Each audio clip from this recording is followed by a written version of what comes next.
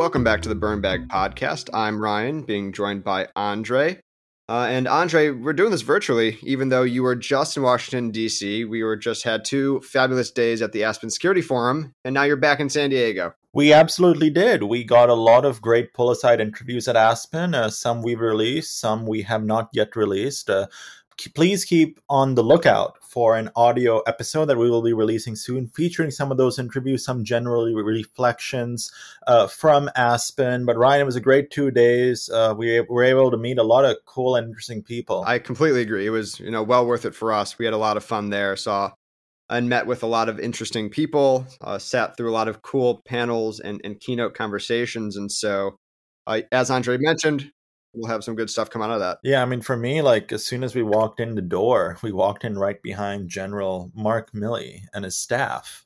And then we actually managed to get to speak to him a bit afterwards, after his speech. And I thought, for me, first time being in D.C. in 10 years, that was a pretty cool experience, meeting the chairman of the Joint Chiefs within 24 hours. Yeah, absolutely. It was a good time.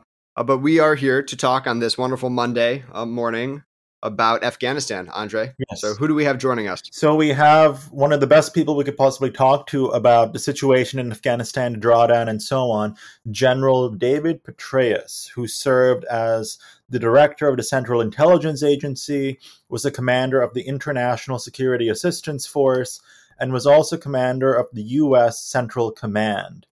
General Petraeus was very well known for his leadership during the wars in Iraq and Afghanistan, and he has been very vocal about his criticisms of the Afghanistan drawdown, very vocal.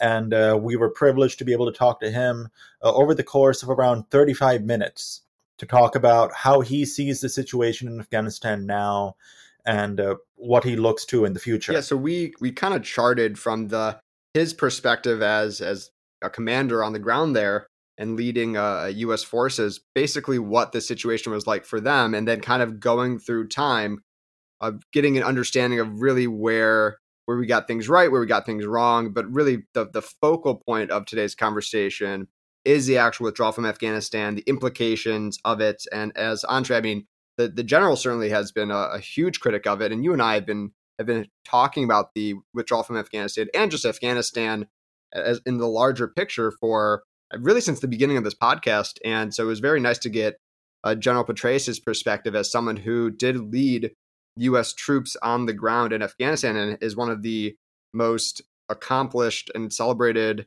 military leaders of, modern times. And so, again, someone also with a very interesting perspective from both the CIA as he was director, but also from the military side as well. Really, I think some major takeaways, and I'll just kind of foreshadow some things to kind of pay attention to. I'd say what was most interesting for me is how he described the Taliban's ability to retake Afghanistan as the U.S. was preparing to withdraw, and actually after the withdrawal, because there's a lot of reporting that went on and to kind of showcase what really occurred on the ground, and his explanation of it as someone who served in Afghanistan was quite useful for me. Yeah, absolutely. And Ryan, we did actually have General Petraeus on the program around November 2020, actually, I think a complete year ago. And a lot of what we discussed in that episode foreshadowed, I think, certainly his criticisms of the drawdown, almost a year later. And we refer to certain things that we talked about at length in that episode back in November 2020. I think one was sustained commitments, this idea of blood and treasure and those relevant costs. So I would recommend you all, and the general also, I think, pointed this out during the interview, to go and listen to the 2020 episode to learn a bit more about some of these ideas that we've elucidated from. If you want to get a better understanding of that aspect in particular, I'd hit pause and go listen to that episode first, and then come back to this one to get an understanding about the withdrawal and his perspective there. But Andre, we'll pick it up at the end after this wonderful conversation with General Petraeus. And here is now our conversation with General David Petraeus. So, General, broadly speaking, how would you characterize the U.S. withdrawal from Afghanistan? Was it inevitable? Well, I guess it was inevitable at some point, but just as many, many decades after World War II and after the Korean War, we still have tens of thousands of troops deployed in the Asia Pacific region and on the Korean Peninsula. It wasn't inevitable that it had to happen in 2021. As I've offered, and as a number of others have offered, there were alternatives. They would have been continued frustration in certain ways. You really had to accept, I think, after 20 years, that Afghanistan was not a war that we could win or even achieve the kinds of very significant results that we did actually achieve during the surge in Iraq, where we drove violence down by 85%. And then it stayed down for another 3.5 years until, tragically, shortly after our combat forces were withdrawn, the prime minister pursued very ruinous sectarian activities that unraveled the situation. But we know why that happened. We know how it happened and so forth. Afghanistan just is very, very different from Iraq. And I pointed that out to Secretary Rumsfeld, in fact, when I did an assessment at his request of the situation in Afghanistan on the way home from my 3-star tour in Iraq. And the very first slide in that briefing was titled "Afghanistan Does Not Equal Iraq," and it laid out all the ways in which you could compare and contrast. And even though at that time, and even later on, the levels of violence in Afghanistan were never remotely what they were in Iraq at the height of that war, you still had features that made it much more challenging than Iraq. The biggest of those being that the enemies that were causing so much problem and loss of life and so forth in Afghanistan were essentially beyond our reach. The Afghan Taliban headquarters was outside Quetta, the capital of the Pakistani province of Baluchistan. The Haqqani network, or Haqqani Taliban, have their headquarters in North Waziristan, ironically not far from a Pakistani army headquarters, but clearly not a situation that the Pakistanis felt they had the capabilities, or perhaps in some ways the will, to deal with. And then a variety of the other groups, including Al-Qaeda, the Islamic Movement of Uzbekistan, now the Islamic State. Again, many of them have a headquarters that is on Pakistani soil. And we didn't have the authority to go after that, but for the most part, occasionally there were some operations that were permitted, but by and large, they were beyond our reach. So you could never put the kind of pressure on the senior leaders, the truly irreconcilables, that we were able to establish in Iraq. Beyond that, Afghanistan has virtually no money. Iraq had, you could get $100 billion in oil revenue when the price was over $105 a barrel, as it was at various points when I was in Iraq or at U.S. Central Command or at the agency. And Iraq has a relatively educated population. Afghanistan, quite a high level of illiteracy, to the point that we had to actually teach basic skills to new soldiers and police before you could actually do basic military or police training. Vast country, shadow of the Hindu Kush, that defines the spine of the country. Limited infrastructure, basically one ring road that essentially goes around most of the country. It doesn't even connect in one place in the northwest part of Afghanistan. And then a variety of other challenges and issues that make it very, very different from Iraq, and therefore make it a reality in which you have to just acknowledge that we can't win this, but we can manage it. And I would contend, in the wake of the withdrawal, that what has resulted is not only heartbreaking and tragic, but I would have to describe it as disastrous as well. The idea that the Taliban, a group that wants to take the country back to a 7th century interpretation of Islam, wants to very, very substantially curtail the abilities of 50% of the population to go to school, go to college, have a job, contribute to the economy, and so forth. And of course, the summary justice and a variety of other issues that the Taliban bring back to government with them, not to mention the fact that they seem not very capable of governance. They're also broke because, of course, their reserves are frozen around the world, no access to IMF or World Bank funding. So what you have is the prospect for a country that was nearly 40 million people before the the exodus that began earlier this year when it was clear that the U.S. was going to leave. You have a country that is going to be a true humanitarian catastrophe. And the idea that we just finally, in a sense, pulled our forces out, coalition forces, the contractors that kept the critical Air Force going and so forth, that the Taliban would take over, the violence would go away. And yes, we don't like the way they've abridged rights of many of their citizens, or some of the, again, the way they're governing, the lack of freedoms that were enjoyed by Afghans over the past 20 years, et cetera, but that at least it would be peaceful. That doesn't even seem to be the reality right now either. The Islamic State is carrying out horrific attacks. They're actually finding recruits among those the Taliban is pursuing unwisely, who are part of the former government and the former security forces. There's fighting between the elements of the Taliban, the Haqqani network, and the Afghan Taliban. One group's leader is in Kandahar, the other is in Kabul. The government is still in the process of just getting organized. There's no new constitution or anything else. And then there are various resistance elements that are springing up around the country as well. And I think predictably, the Taliban are finding that it's much harder to be a counterinsurgent than it is, and to govern and to provide basic services and all the rest of that, than it is to be an insurgent, just pick your time for attacks and then go back into the hills. So I fear that Afghanistan has a very, very bleak future. This winter is going to be a very harsh one in more ways than just the temperature and the snow and the typical frigid air of Afghanistan. It's going to be one in which individuals will be on the brink of starvation, because Afghanistan had the worst harvest in 35 years, a terrible drought. And you put all of that together in the ineptitude that the Taliban is demonstrating so far in actually governing and so forth.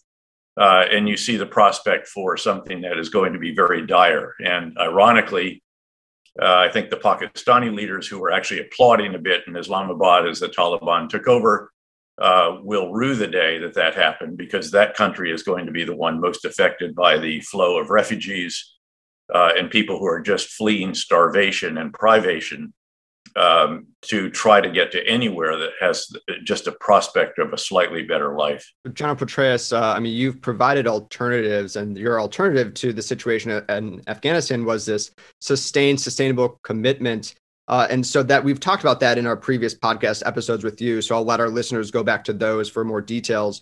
But what I want to do is talk about the Afghan army and the reliance of the Afghan army on U.S. armed forces and U.S.-based contractors. And so what were the realities on the ground of the true capabilities of the Afghan army? And did we prepare for an outcome where, when we left, if we ever left, would the Afghan army and the Afghan security forces be able to stand up on their own? Well, there's no question that the Afghan army was highly dependent on reinforcements. Again, there's no real alternative to the structure that was developed. I mean, some of my old comrades in uniform, not from the army, but said we should have made them more like insurgents. Well, they're not insurgents; they're counterinsurgents. They actually have to protect all around the country major population centers and critical infrastructure. I mean, that's not optional, and that requires just basic soldiers. Police can help with that, but basically, it's the soldiers that do that. There were roughly 100,000 of them. Again, this number of 300,000 is more than a bit inflated, not just because of the inflated roles, and some ghost soldiers and police and so forth, but because about 150,000 of those are actually police, border police, customs police, a whole variety of other security services that don't really do what we're talking about here, which is defend population centers and critical infrastructure. You have to defend that.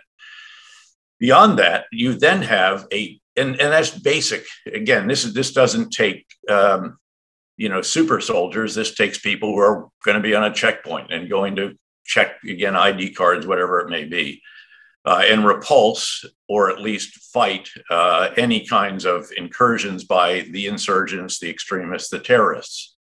And you then have a very substantial reserve. It was roughly about 30,000, quite well trained, the commandos of various types, trained by our special operations forces. But the key for them is air mobility, because they are generally located in central places around the country. And when these forces are hit out on the periphery, these reaction forces get on US provided helicopters or even US provided planes and fly out to that location or an airfield from which they fly out to the actual combat area. And that air mobility also provides emergency resupply. It provides aero medevac, and it provides close air support. And again, there's no real alternative to that kind of structure. I don't know how you could have. Now, there are ways. I personally was not in favor of US provided helicopters and planes when I was the commander, privileged to be the commander in 2010, 2011. And before that, Central Command, we were still providing essentially Russian or Soviet model because they knew how to work on that. It's much simpler. It's not anywhere near as sophisticated as what the US provided. Now, what we did provide is extraordinary in its capabilities. The problem is that it required 18,000 contractors to keep it all going. And in fact, it was when I heard that we were not only withdrawing our forces, 25 to 3,500, then the coalition forces of 8,500 were going to withdraw, and then the 18,000 contractors that did an awful lot of the maintenance of this, working to support Afghan mechanics who are learning. But this is very, very, very difficult equipment on which to do operations and maintenance.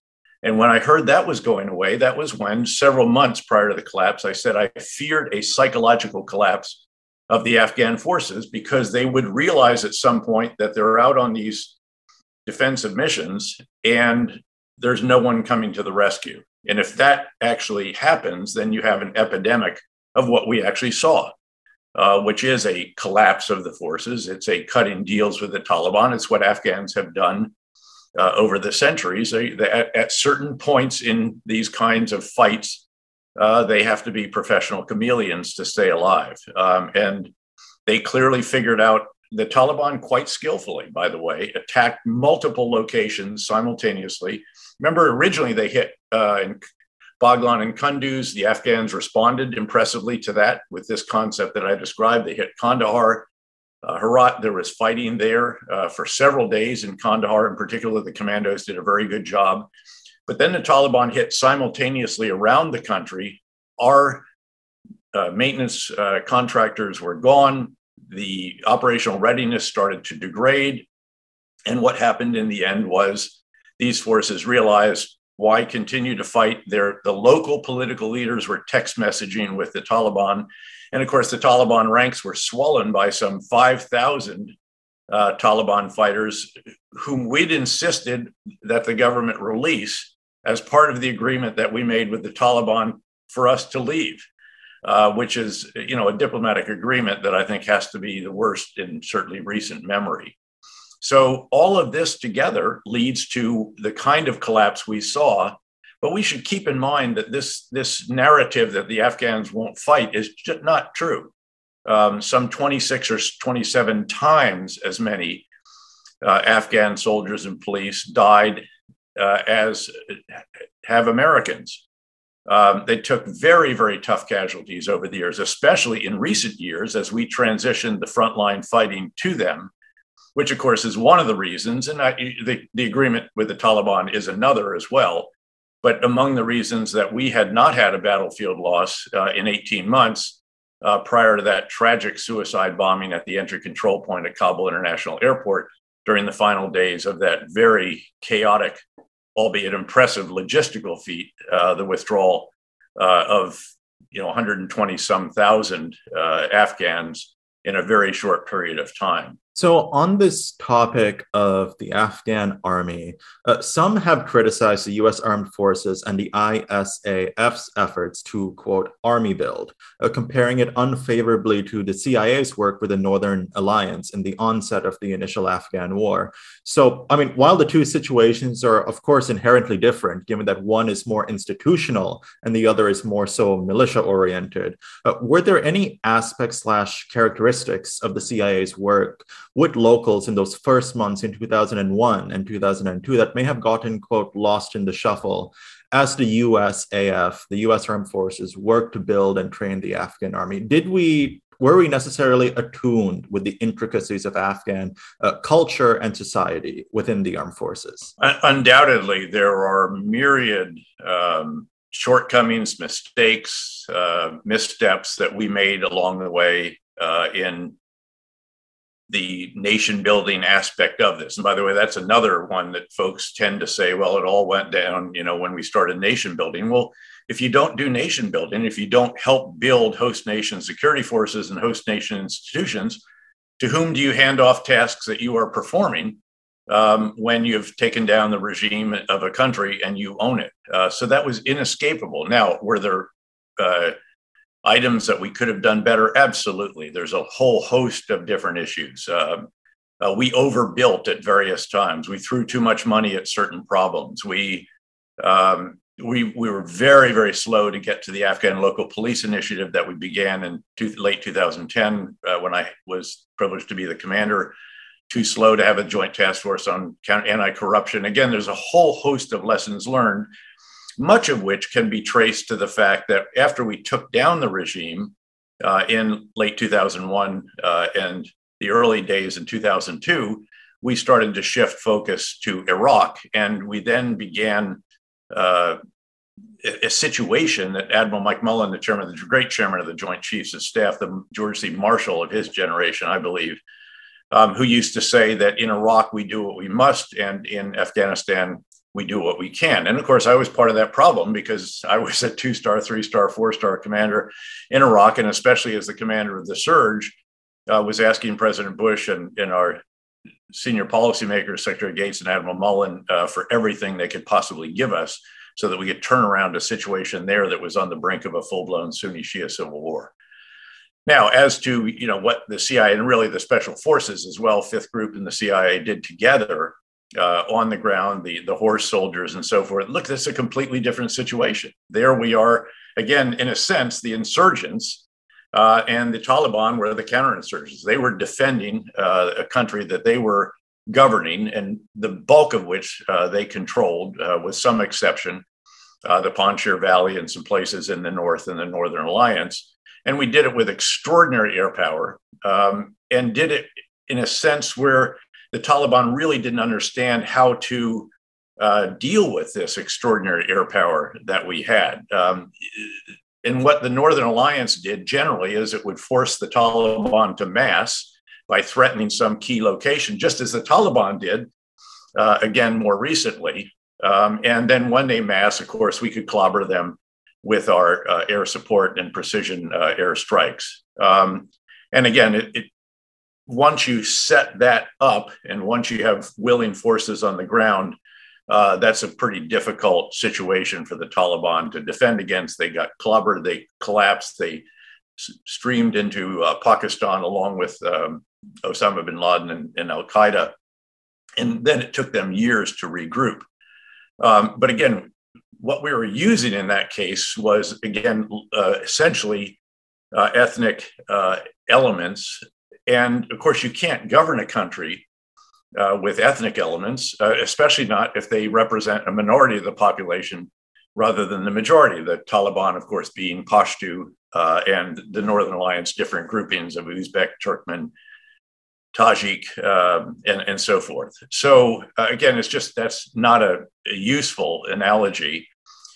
There were other efforts that we did do that are more useful, and I wish we could have sustained. The Afghan local police program was one of those. There were also reportedly efforts by the agency to have, in a sense, surrogate forces that were, again, much more local, much more coherent and cohesive in terms of ethnic and sectarian makeup. And they actually did quite well. The problem was that we couldn't sustain the Afghan local police program once the drawdown hit a certain point. We had to start withdrawing the special forces teams that were the glue that really held that together and provided the oversight for these local forces. It did such a good job and much better, frankly, than when they were handed off to provincial police chiefs, who in many cases were rotating through positions and had their own approach and own angle to that. So again, yes, there's lots to be learned from really all of these different experiences. There will be a process over the years that lie ahead to distill those lessons, to identify the mistakes, missteps, shortcomings, and so forth. The Special Inspector General for Afghanistan I think, has done an admirable job of identifying every shortcoming that we've had over the years, and they have not been reticent about putting those out there. Again, then you have to go back and sift through these, and really with a considerable degree of granularity and understanding of, again, local circumstances. You've got to then put that together. One last comment before tossing it back to you for the next question.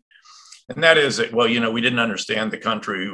We tried to impose a, government of Switzerland on Afghanistan, a country that has never had real strong central leadership in the rest. And again, certainly there were shortcomings. Certainly there were missteps in this area and mistakes as well. But by and large, we had a pretty good understanding of, how the system used to work or could work. If you look at the rule of law, for example, we sought to establish what was called the hukuk system, where you have essentially almost a paralegal out in a district, which is the element below a province. And in those districts, that individual would record deeds and other legal documents and so forth, which would then be also sent to the provincial rule of law entity for safekeeping and for records and all the rest of that. So again, we tried to actually have an understanding of how Afghanistan used to work, could work, should work perhaps in coordination with our partners, needless to say. And that's what we worked together with them to try to establish. Again, we had no illusions that we could turn it into Switzerland in 10 or 20 years, even 30 years or less. But I would submit that for all of its many imperfections, and they were many, and they were maddening and frustrating, that various Afghan governments over the years, under President Karzai, under President Ashraf Ghani, for the bulk of the population, it's not to say there aren't some pockets out in the rural areas and conservative areas that actually celebrated the Taliban's return because of a variety of reasons, many of them having to do with the kind of corruption and bureaucracy and ineptitude that you did see in some areas under the Afghan government. But by and large, if you look at the major population centers and so forth, the life of Afghans under that government was incomparably better, freer, more prosperous than it is going to be, and it already is, under the Taliban, which is why, of course, hundreds of thousands, if not already over 1 million, have already left, and many, many hundreds of thousands are still trying to leave. General Petraeus, it seems like in the lead up into the withdrawal, public opinion for the war in Afghanistan was, very low. Most Americans wanted the U.S. government to withdraw from Afghanistan. And so was there a communication problem within the U.S. military, within the foreign policy community about why we were in Afghanistan, what that did to bolster U.S. interests, not only in the country, but also in the region? And so when we're looking kind of backwards in time to kind of not necessarily justify, but maybe explain to the American people and to our allies around the world, what was the mission in Afghanistan and did we accomplish it over time? Just because, President Biden has experienced extremely low approval ratings and has gotten a lot of flack because of the way in which he withdrew.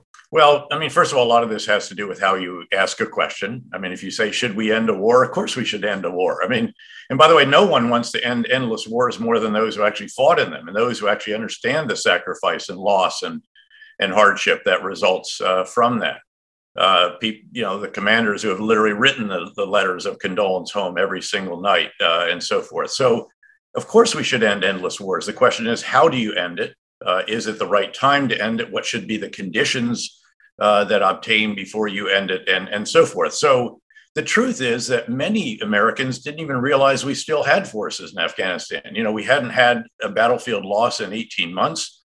The cost was, as I have argued and did on our previous episode, sustainable in terms of the expenditure of our blood and treasure. And the situation was, again, I think manageable. Now, there will be others who will say, yes, but if we reneged on the agreement that the previous administration made with the Taliban, which, of course, President Biden then adopted and extended the timeline for, that the Taliban would be back fierce and all the rest of that. Well, look, we could, with you add more drones, we were no longer on the front lines. The Afghans were fighting on the front lines.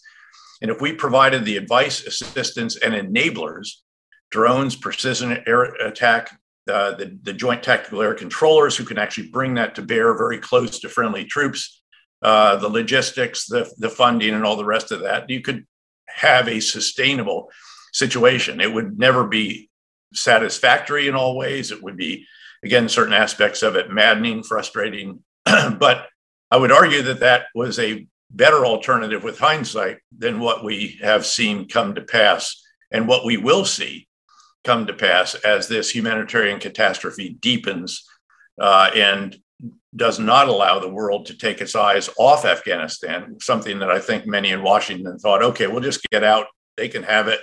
We'll keep after the extremists that might flock there.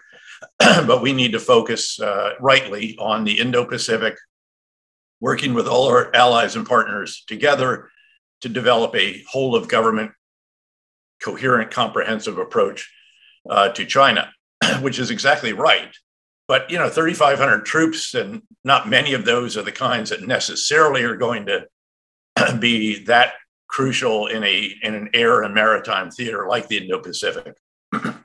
So that's the situation, I think. And again, if you ask the question, should we leave and allow Afghanistan to fall to the Taliban and a group that's going to abridge the rights of women and experience a humanitarian catastrophe, I suspect the American people would probably say no. So, as I said, a lot of this does have to do with, again, how you ask the question, how you frame it, and how you explain it. And certainly there could have been a better job of explanation along the way. I did explain that, as an example, during the time I was privileged to be commander, and really throughout the 20 years of our involvement, the most important mission was to ensure that al-Qaeda could not reestablish the kind of sanctuary it had when the 9/11 attacks were planned on Afghan soil under the rule of the Taliban. And we did prevent that.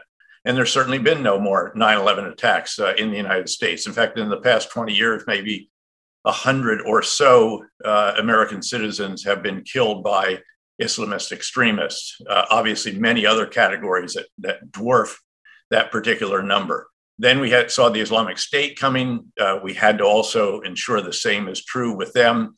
And then, the mission when I was the commander was to halt the momentum of the Taliban. They were on the march at that time to roll it back in critical areas, to accelerate the development of the Afghan security forces, and to create processes, measures, conditions, and so forth in a policy sense for the transition of tasks from coalition forces to Afghan forces and institutions, and then to actually begin that. We actually did do all of that in 2010 and 2011.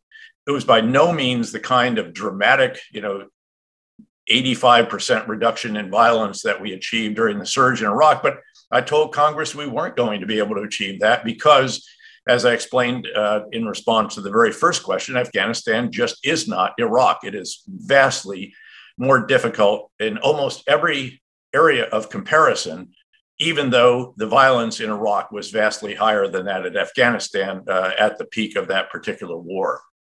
So, that's how I think you have to lay that out. And if you can continue to make a reasonably compelling case, as long as it is sustainable in the expenditure of blood and treasure, I suspect the American people would be frankly somewhat ambivalent about 3,500 troops and, 25 billion at most out of a $730 billion defense budget is something that, again, presumably would be worth continuing to achieve the objectives that I laid out for you, while noting, again, there's a very, very frustrating aspect to this that you can't, quote, win, that I can't define that it will take 5, 10, or even 20 years more.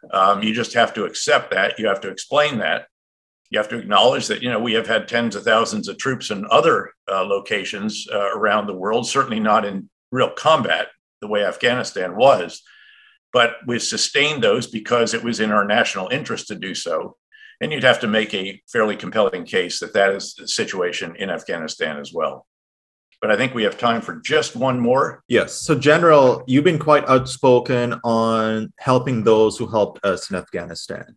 Are you satisfied with the current efforts made by the administration to get those Afghans who helped us out of the country? And what can regular citizens like us do to help some of these folks out? Well, I think we have not met the moral obligation that we have to those who are literally left behind. I'm on the board of advisors of No One Left Behind, an organization that focuses on a critical subset of this population, which is those who earned the right to a special immigrant visa for the United States for themselves and their family members who were put at risk by those individuals serving on the ground as a battlefield interpreter with our troops for some 2 years.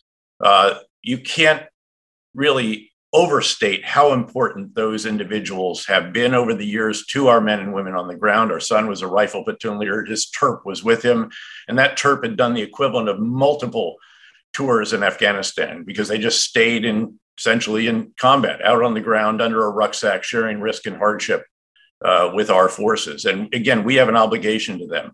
No One Left Behind has a list of 35,000 of these individuals plus their family members. And there are many, many more. These are the ones who have just initiated the process for the special immigrant visa. Now, of course, the priority has to be our American citizens. And apparently there are still American citizens there, whether it's as much as 200 or whatever.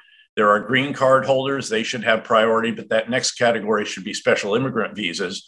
But beyond that, there are hundreds of thousands, probably, of others who, because of their service, again, supporting us, working with us in the security forces, in some cases, even in the government, have jeopardized their own safety and that of their family members. And the trickle out of Afghanistan, that is the current pace of evacuations, will not make a dent in these populations.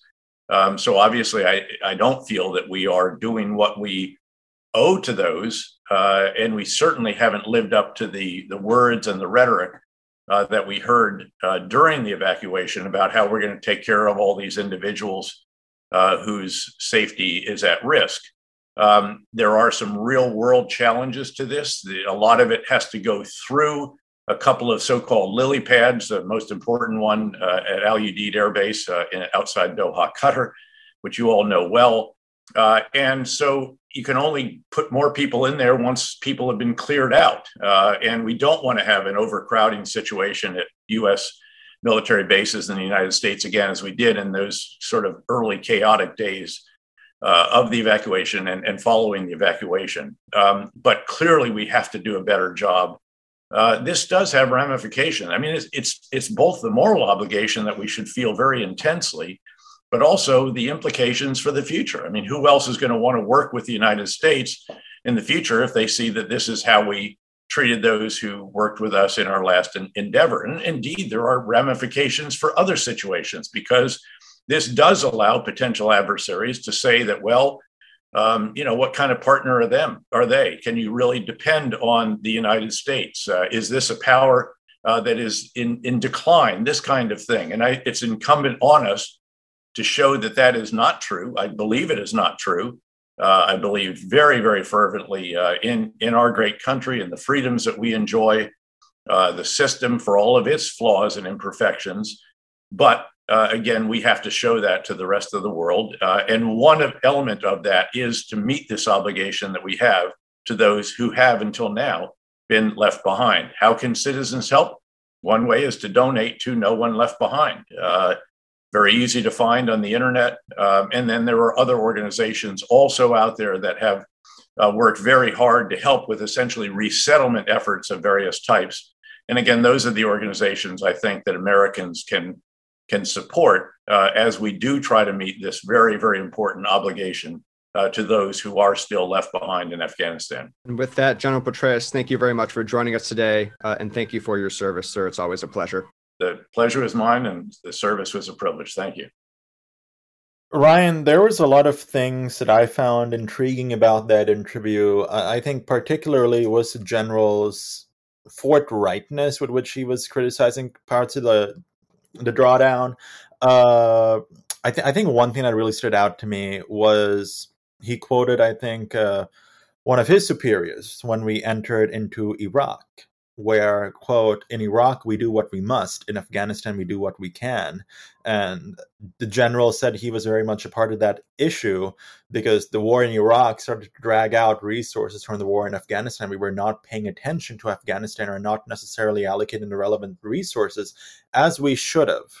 And I feel like that is one of the explainers of what went wrong over the years. Yeah, so I mean, General Petraeus has been talking about ending endless wars for quite some time, and he says, quite honestly, that there's no one more wants to end endless wars than those who serve, and that those who lead American troops in combat. And so, one of the interesting aspects of this is his ability to kind of explain and recognize that the United States engaging in these different theaters and in these different campaigns does cause significant challenges for our ability to accomplish missions. And I think Afghanistan is a perfect example. Like, I mean, while President Biden said that we accomplished our core mission in Afghanistan, what General Petraeus does recognize is that we also picked up another mission in Afghanistan that was nation building. Mission creep. Yeah, there was mission creep. We picked up this other mission of nation building in Afghanistan. And so because we did that, I mean, he then talked about the necessity of us staying there and ensuring that there was enough capacity of the Afghan forces, because if we were to leave, and we certainly left, the consequences would be grave, and we've seen them. I mean, the Taliban have just taken the country with ease and is completely reverted to pre-U.S. invasion. Yeah, and I mean, General Petraeus said, I mean, while the current government did have problems, or the previous government did have problems, life was ostensibly better. Women had access to education. People were doing much better than under the Taliban government. But there was a huge reliance on a lot of U.S. aid. There was a huge reliance on contractors, right? There was a huge reliance on contractors. Yeah, I think something that maybe most people don't have experience with or don't understand, because it's just such a part of the blob that is the foreign policy and national security world, is that contractors do so much of the work, particularly on U.S. missions abroad. So whether it's engaging in war fighting in Iraq and Afghanistan, or if it's just U.S. missions abroad, whether through USAID, where there's a lot of contractors, or the State Department, they use a heavy emphasis on contracting. And so those are typically, Americans and American companies that are sent abroad to do the work on behalf of the U.S. government. And in Afghanistan, they were doing a lot of the heavy lifting there, right? A lot of the servicing and ensuring that the Afghan security forces, the Afghan army, was able to maintain and be equipped and carry out all the relevant tasks that they needed to do to have some sort of bureaucracy and system set up for success. Yeah, and I mean, the general also definitely countered the point that the Afghans were not willing to fight. As he pointed out, the Afghan army suffered massive casualties fighting the Taliban and other militant groups over the last decade or so. And but however, I mean, many of them, he used the phrase professional chameleons. You have to be a professional chameleon in order to survive some of these fights, especially if some of these outcomes are going to be inevitable. As he said, some people were texting the Taliban. The Taliban, as he said, very acutely launched simultaneous attacks on multiple areas. And psychologically, how could you not fear for your life? You want to do what you can to survive to fight the next day.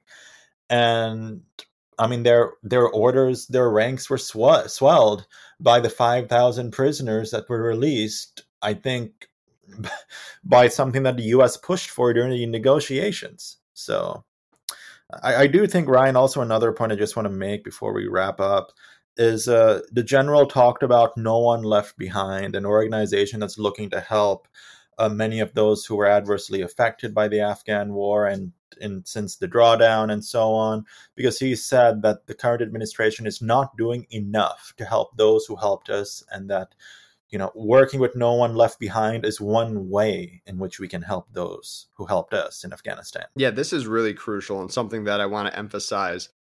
There are thousands of individuals, whether they're those who directly helped us or the family members of those who helped the United States in the war in Afghanistan, that they do deserve to be protected by the United States. I mean, without those individuals, more Americans would have died, and the war would not have been as successful during the actual campaign as it was.